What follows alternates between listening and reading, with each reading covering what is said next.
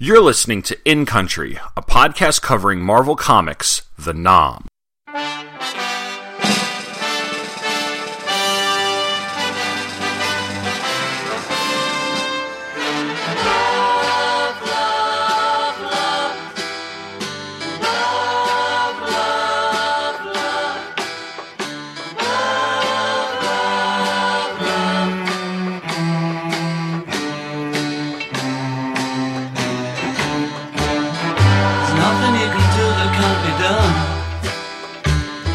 Nothing you can sing that can't be sung. Nothing you can say, but you can learn how to play the game.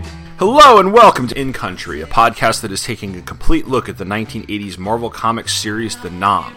I'm your host, Tom Paneris, and after a brief departure, we're back to looking at the comics with The Nom number 19, an issue that is one of our first looks at a part of the war we haven't seen yet, which is air combat. Our song this time around is All You Need Is Love by the Beatles, which hit number 1 on the Billboard Hot 100 on August 19, 1967. It had been released as a single that July, but was famously first performed on the Our World special on June 25, 1967. This special was the first international satellite broadcast and was a sort of showcase of world talent, featuring creative people from 19 countries from around the world. It was one of the largest television audiences ever at the time, which was estimated somewhere around 400 million viewers. Today, the special is mostly known for the Beatles' live performance of their song, but there were other acts, including famous people such as Maria Callas, who participated in the special. The song did spend that 1 week on top of the Billboard charts in August of 1967, and it is appropriate for our episode, as this time around we are going to be looking at events in August of 1967. Nom number 19. It is cover dated June of 1988, and it was released on February 23rd of 1988. And thanks to Mike's Amazing World of Comics for that information. Milk Run is written by Doug Murray. Wayne Vansant was the penciler, Geof Isherwood was the inker, Phil Felix, letterer and colorist, Mike Higgins was the editor, Larry Hama, consulting editor, Pat Redding, managing editor, Mike Rockowitz, assistant editor, Tom DeFalco, the editor-in-chief. The cover by John Beatty shows two F-4 Phantom IIs flying through the air. The one on the bottom, which is closest to the camera, so to speak, is in trouble and the pilot is ejecting. It's a great-looking cover. The jets contrasted against the blue of the sky make for a striking scene that is dramatic, even though there's not a single face shown on the cover. Beatty's covers have been excellent. He's been kind of sharing cover work with Bob Camp, who's also been doing a solid job. And since they both took over for Michael Golden, who had been doing the covers up until this point. And I'll talk about a little bit more about the artwork after I do the summary of the issue, but it is nice to see that we do still have consistent, solid artwork in this book. We do begin with our stories with those F-4s sitting on a flight deck of an aircraft carrier in the South China Sea. Two pilots are talking about how they had quite a bit of luck lately with no real problems. Then they head to their plane, which has shamrocks on the tail fin, and we see they're probably part of the VFMA 333 or the Fighting Shamrocks, the background of which I will get into the second half of this episode. So the planes take off on what's supposed to be a milk run, and as they fly over the jungle, we see that the men of the 23rd are on the ground, debating with one another about what to do next. Apparently, they're in the correct position, but the Australians that were supposed to meet them are not, or at least they're not there. Just as they're talking about what they need to do, the F-4s fly over, and, well, everybody notices that because they're flying pretty low. The plane's mission is to go and take out an NVA armory. One of the planes is able to drop its load before the NVA anti-aircraft starts firing, but soon the entire aircraft does start firing, and one of them, the pilot's last name being Kelly, winds up being hit and is not only leaking fuel, but is about to go down. The men in the 23rd see the smoke from the plane and first don't think much of it, but then they see that the plane has gone down, and as Dennis hands Ice the radio for call for a dust-off, he pauses to notice it as well. Ice, or Phillips as we know him, mentions that they'll be getting a chopper very soon as we see the enemy soldiers approach the jet. Phillips takes a sawed-off shotgun and puts it with the rest of his stuff, and Dennis asks him why he's being so discreet. Ice explains that the Geneva Convention says he can't carry it, so he's making sure he doesn't get caught. The choppers pick them up and they're happy to be aboard, especially considering it's about to rain. As they're flying out, one of the choppers picks up the Mayday from the F-4 and heads out there. At that moment, the two aviators are hiding in the jungle as the enemy looks for them. One of them, Roger, is very hurt, and his friend has his pistol out and keeps telling him he's going to be okay. The choppers carrying the men of the 23rd lands and takes out several of the enemy soldiers who have been approaching the airplane, but one of the choppers is taken out by an RPG. The pilots are knocked out, and the men get out of the chopper and begin firing and rescue our two downed pilots. Clark tends to the two wounded chopper pilots, as well as Raj, and gets them onto the one good chopper, leaving the rest of the men to hump it back. Phillips tells everyone to saddle up, and the guys are about to leave just as the VC pops out from behind some brush and begins firing. Pig starts firing back and charges hard toward the jungle, much to Phillips' dismay, and then after they take care of Charlie, Ice lays into Pig for being so stupid. Pig says, "We took care of Charlie, didn't we?" Phillips asks Clark for an update on the condition of the pilot, and he says he'll be okay, but he can't walk. Because they need to get out of there right away, the men construct a makeshift stretcher and carry him through the jungle with them, as he remarks that things look very different from the perspective of the jungle floor. Much later, as the platoon holds up for the night, Kelly, the pilot, tells the men to call him by his call sign, Irish, and talks with them about the sea rations they're eating, which apparently pale in comparison to what the Navy feeds the Marines. He shares tales of steak, salad, soup, and, well, he can't say too much before everyone wants him to stop because they're starting to get jealous. He then says if they get him out of there, he'll send them steaks with all the trimmings. Clark tells him they have a deal, and it's time to tune in. Later, we see a VC sneak up on the sleeping platoon and come in upon them with knives. But it's only a nightmare that Irish is having because he wakes up screaming. Clark shuts him up and tells him everything's okay, but Ice says, well, yeah, it is, but they'll definitely have to get out of there because it's obviously that they were hurt. Irish apologizes and Clark says not to worry, and then he likes his steak rare. The rest of the night is uneventful, and when the next morning comes dry and clear, the men are able to call for a dust-off, and they load Irish onto a chopper. When they land, he's placed on a gurney, and as they are rolling him away, he tells Clark that they saved his life, and he doesn't know how to thank them. Clark replies, "Just don't forget about our steaks, sir, and keep that napalm coming." Several days later, the men of the 23rd are spending a rainy afternoon playing poker when they're called into Roland's office. Roland addresses Ice and the guys who had been out in the jungle most of the issue and says that they need to get his stuff out of there and save some for him. We see that what has arrived for the guys are steaks, vegetables, soup, dessert, and wine. And as the guys carry the steak dinners back to the hooch, Clark says, "Thanks, Irish. Thanks a lot." One of the things that has been great about the NOM overall, but which is particularly great about this post-Ed Marks era, is that most of the issues are good jumping on points. There's no exposition of characters here, aside from maybe Irish, but that's not necessary. As with a number of the issues so far, the series serve well to be a snapshot of the war, and here we get a slight complication on a routine mission, but one that doesn't go horribly awry, and gives us an introduction to something we haven't seen before. Earlier in the series, in one of the letter columns, someone suggested that Doug Murray do an episode about paratroopers or something. And I have to say that I'm sure he got plenty of those letters. Why don't you do this, why don't you do that? After all, you have people who are in the war or who are currently in the military or are the sons or daughters of people who were in the military, and they're reading the comics, so it makes total sense that those fans would want to see how the comic book handles like their own personal branches of the military or their own jobs or their own units or their own experiences. So what we've got here are pilots of F-4s who are mainly used for napalm drops and bombing runs, which is pretty much what's going on here. The basic mission, as we see, is to find a couple of NBA weapons depots, take them out, and go home.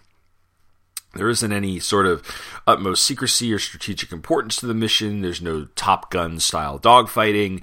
The plane gets shot down from an anti-aircraft gun, which is a perfectly reasonable enemy defense, and that's handled well, bringing both F-4 pilots and the men of the 23rd together.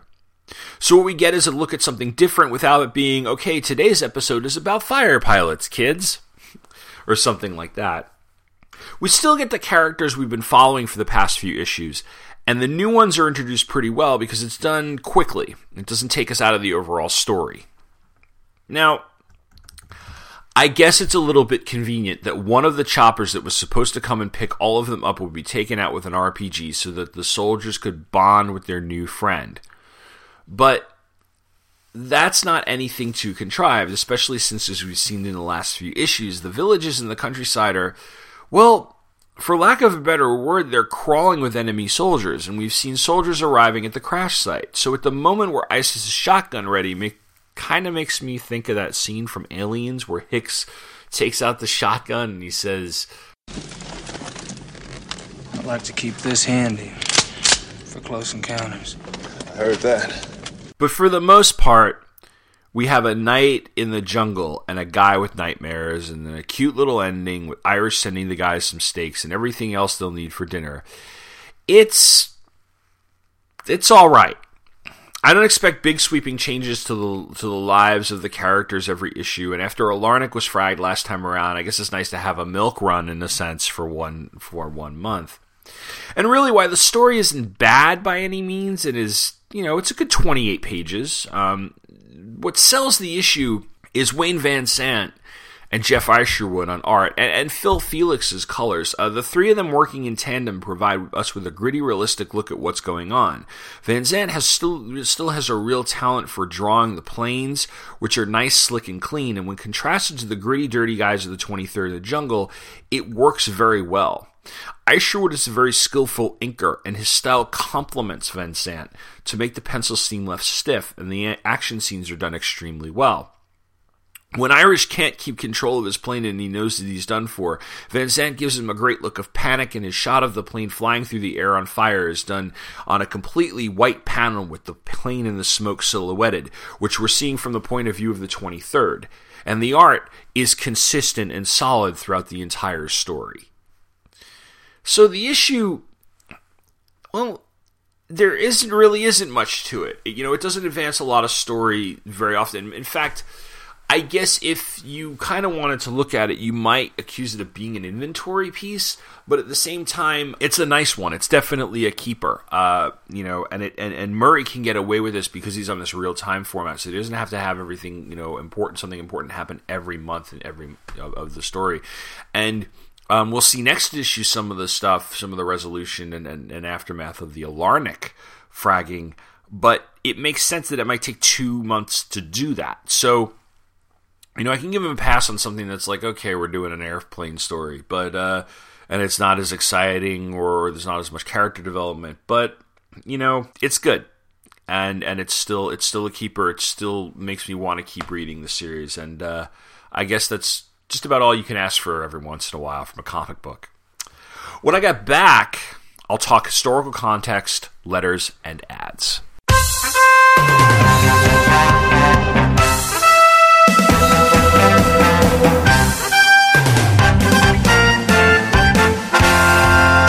Gathered together from the disparate reaches of geekdom, here in this restaurant booth, are the most powerful forces of geek ever assembled.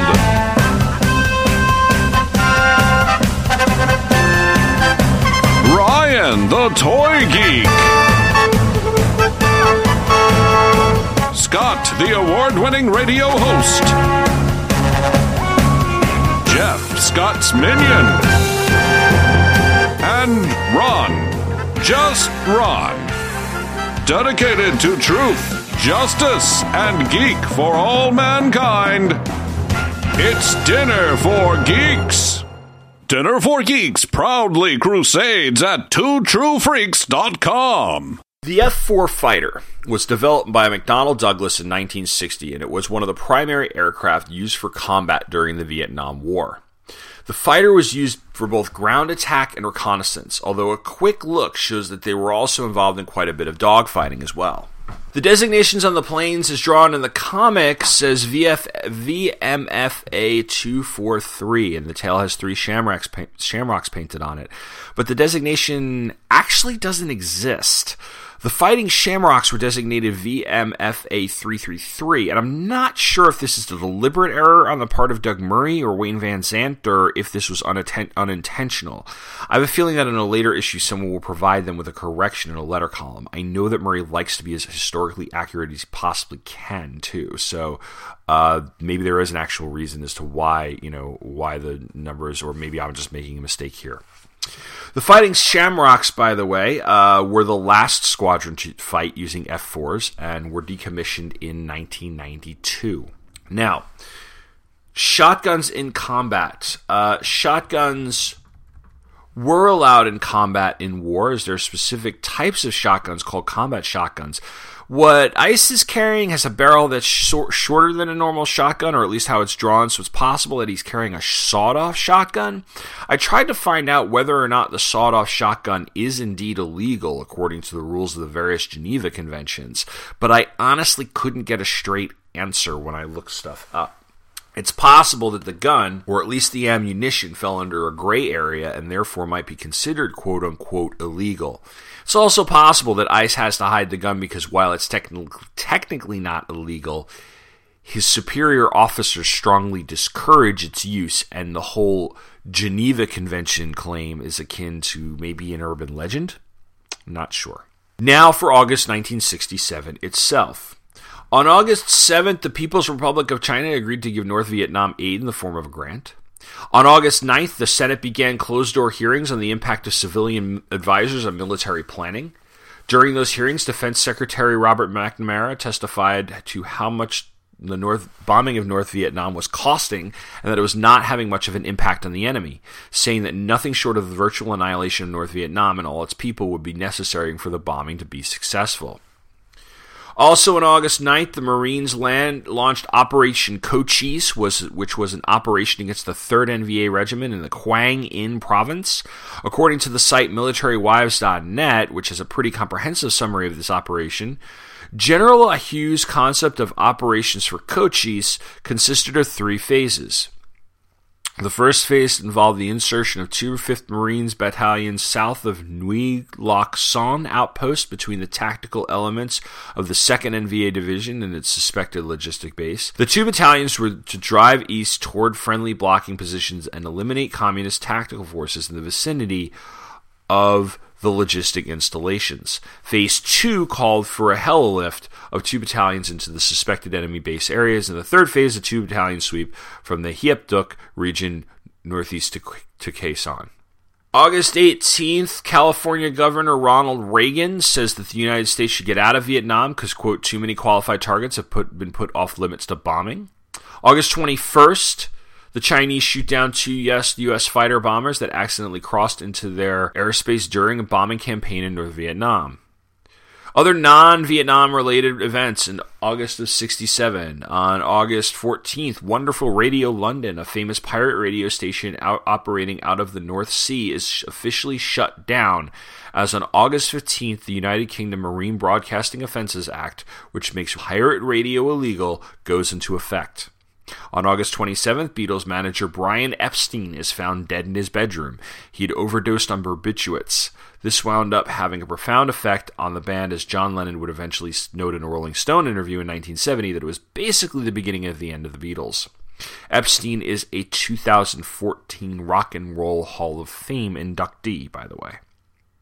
And finally, on August 30th, Thurgood Marshall is sworn in as the first African-American Supreme Court Justice. This information comes courtesy of both Wikipedia and the History Place.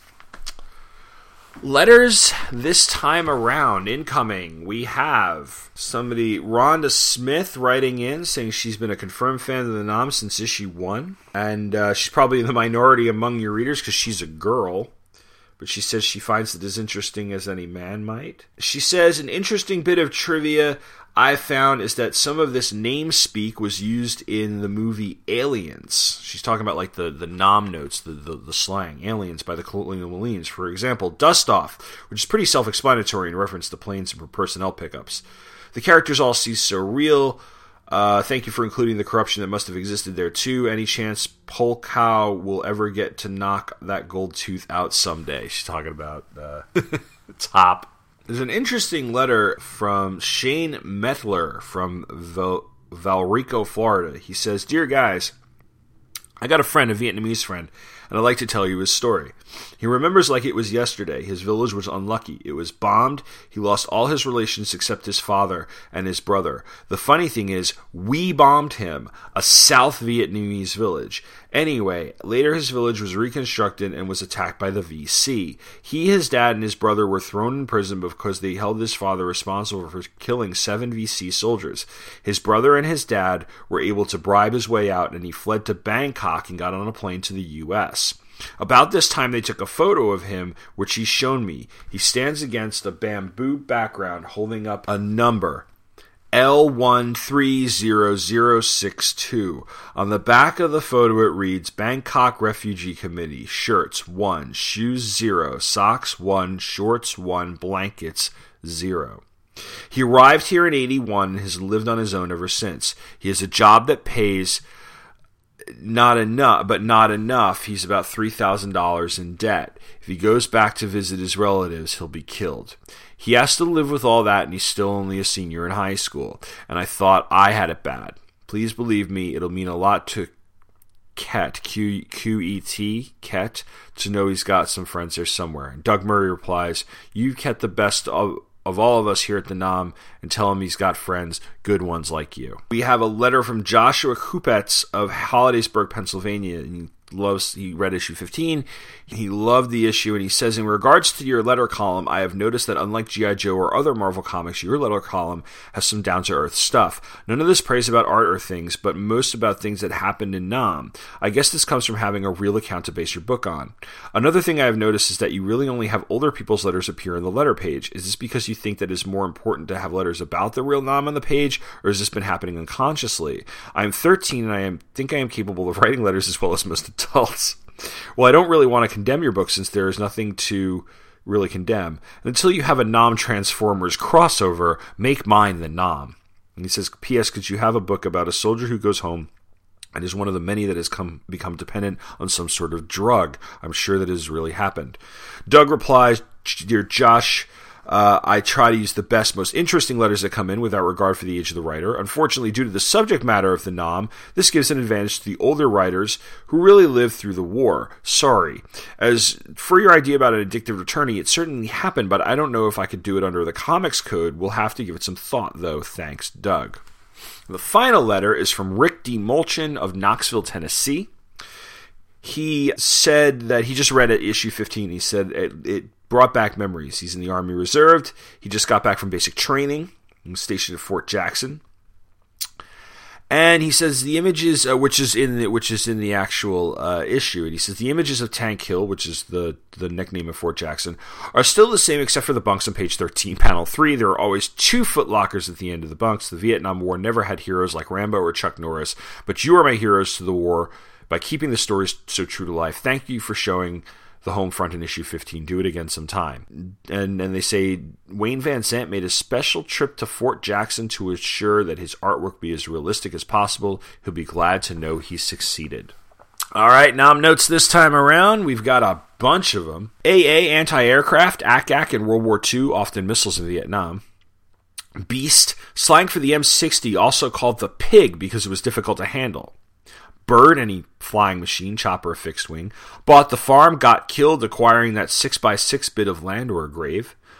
Bring smoke, give it to them, done by a bad dude. Charlie, of course the VC. Chinese fire drill, any scene of mass confusion with much screaming and shouting. Sea rats or sea rations, barely edible food usually left over from World War II. In World War II, they ate leftovers from World War I.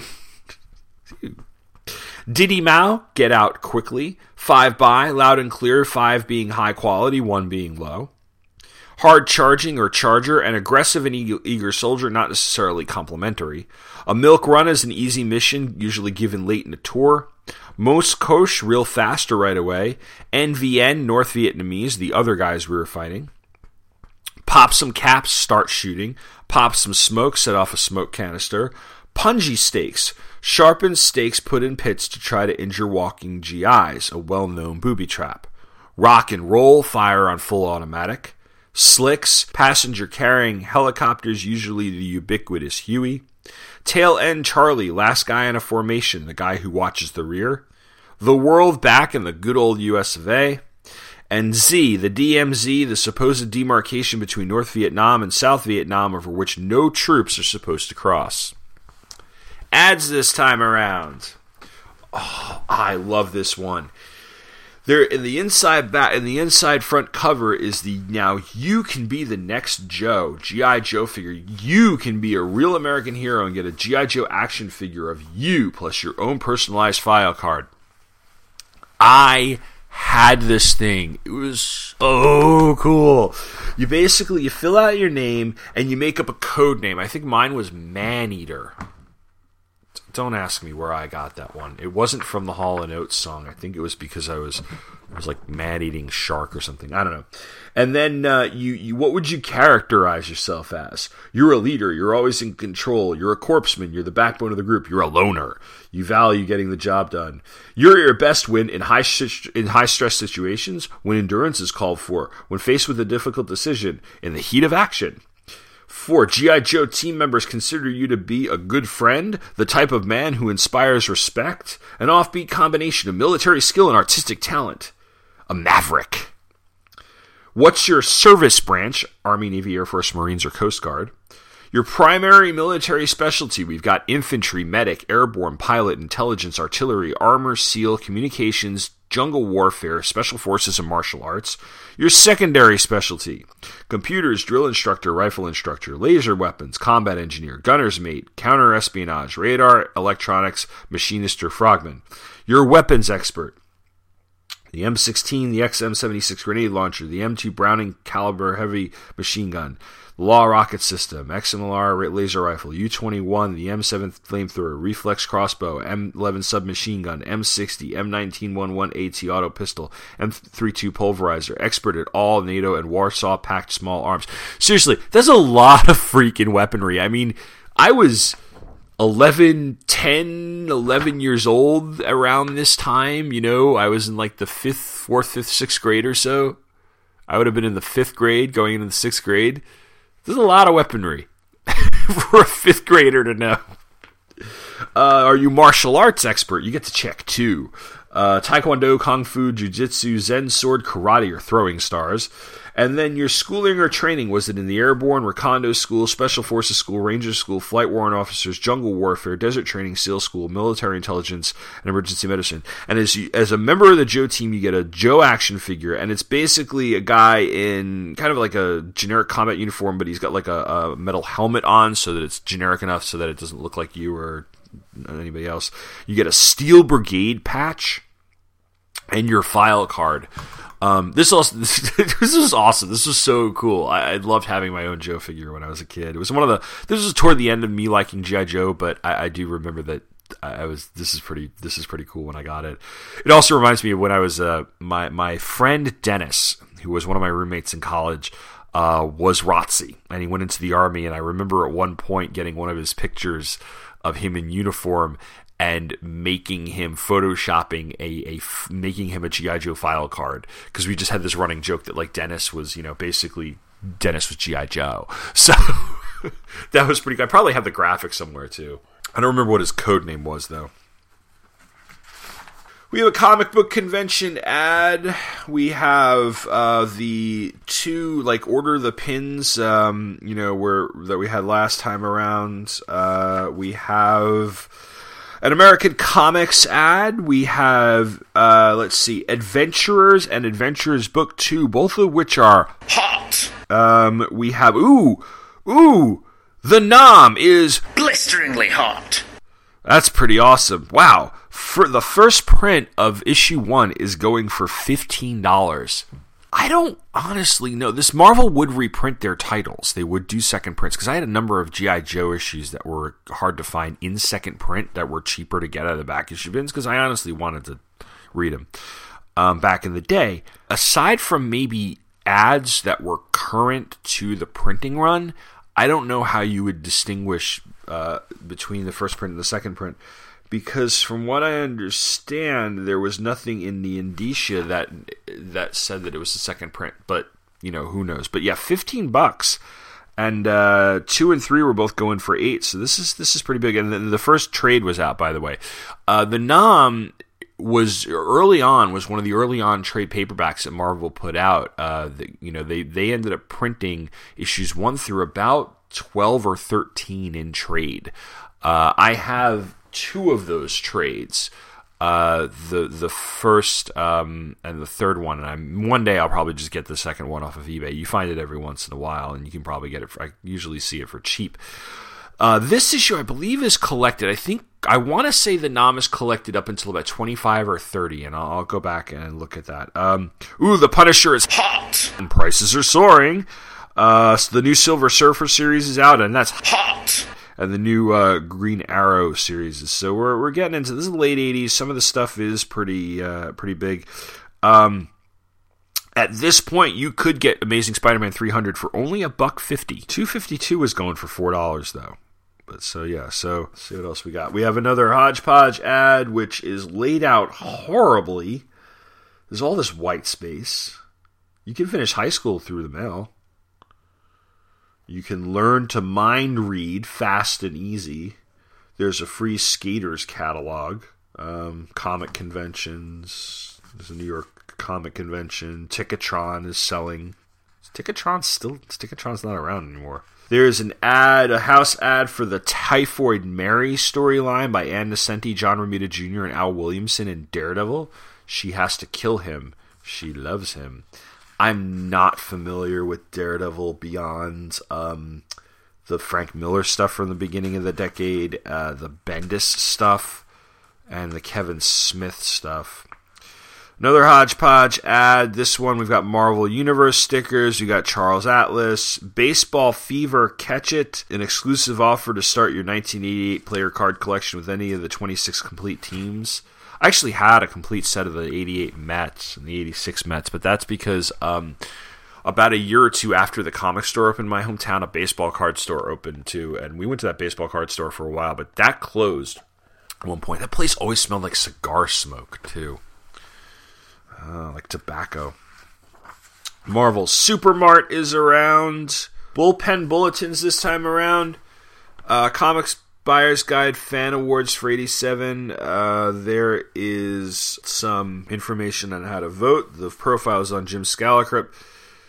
And, item. You wouldn't think that annihilating a major U.S. city would create such a stir, but when word of Pittsburgh impending destruction in New Universe's The Pit bookshelf edition leaked out, the Marvel officers were stormed with interested and indignant inquiries from the various media of the doomed city, well doomed in the new universe anyway. And apparently it made at least the local news around there. This was an effort to... I don't know if it's supposed to wrap up or reboot or get some more interest in the new universe, but obviously it didn't do that well. What else is going on? There are a couple of trades out this month.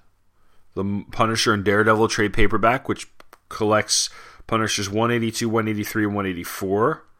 A Cloak and Dagger graphic novel. They're in the midst of preparing a profusely illustrated coffee table book telling the history of Marvel Comics from the 1930s to the present for publication in late 88.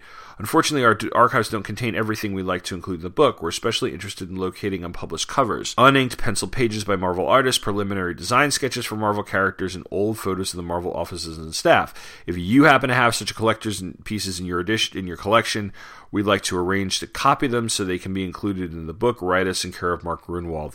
I want to say this eventually became the Les Daniels book, which came out in about 1990. I actually have that on my shelf. I'm looking right at it.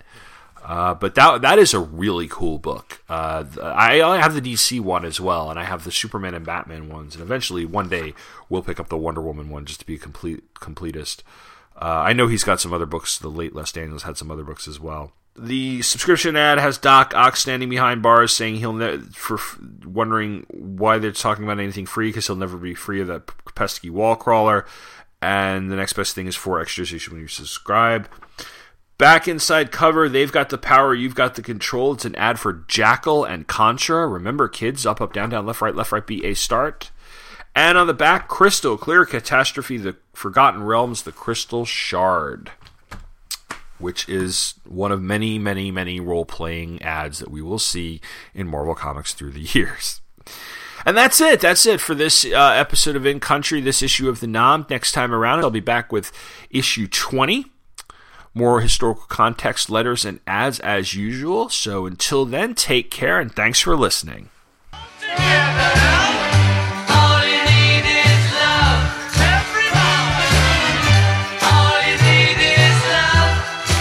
You have been listening to In Country, a podcast that covers Marvel Comics The Nom.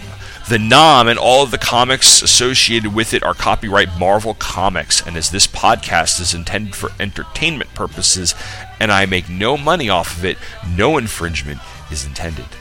Images, clips, and show notes can be found at Pop Culture Affidavit, which you can find at popcultureaffidavit.com. Feedback can be sent to popcultureaffidavit@gmail.com and may likely be read on the air as I occasionally do email-centric episodes or segments. Thank you for listening, and come back in 2 weeks for the next chapter in the saga of The Nom.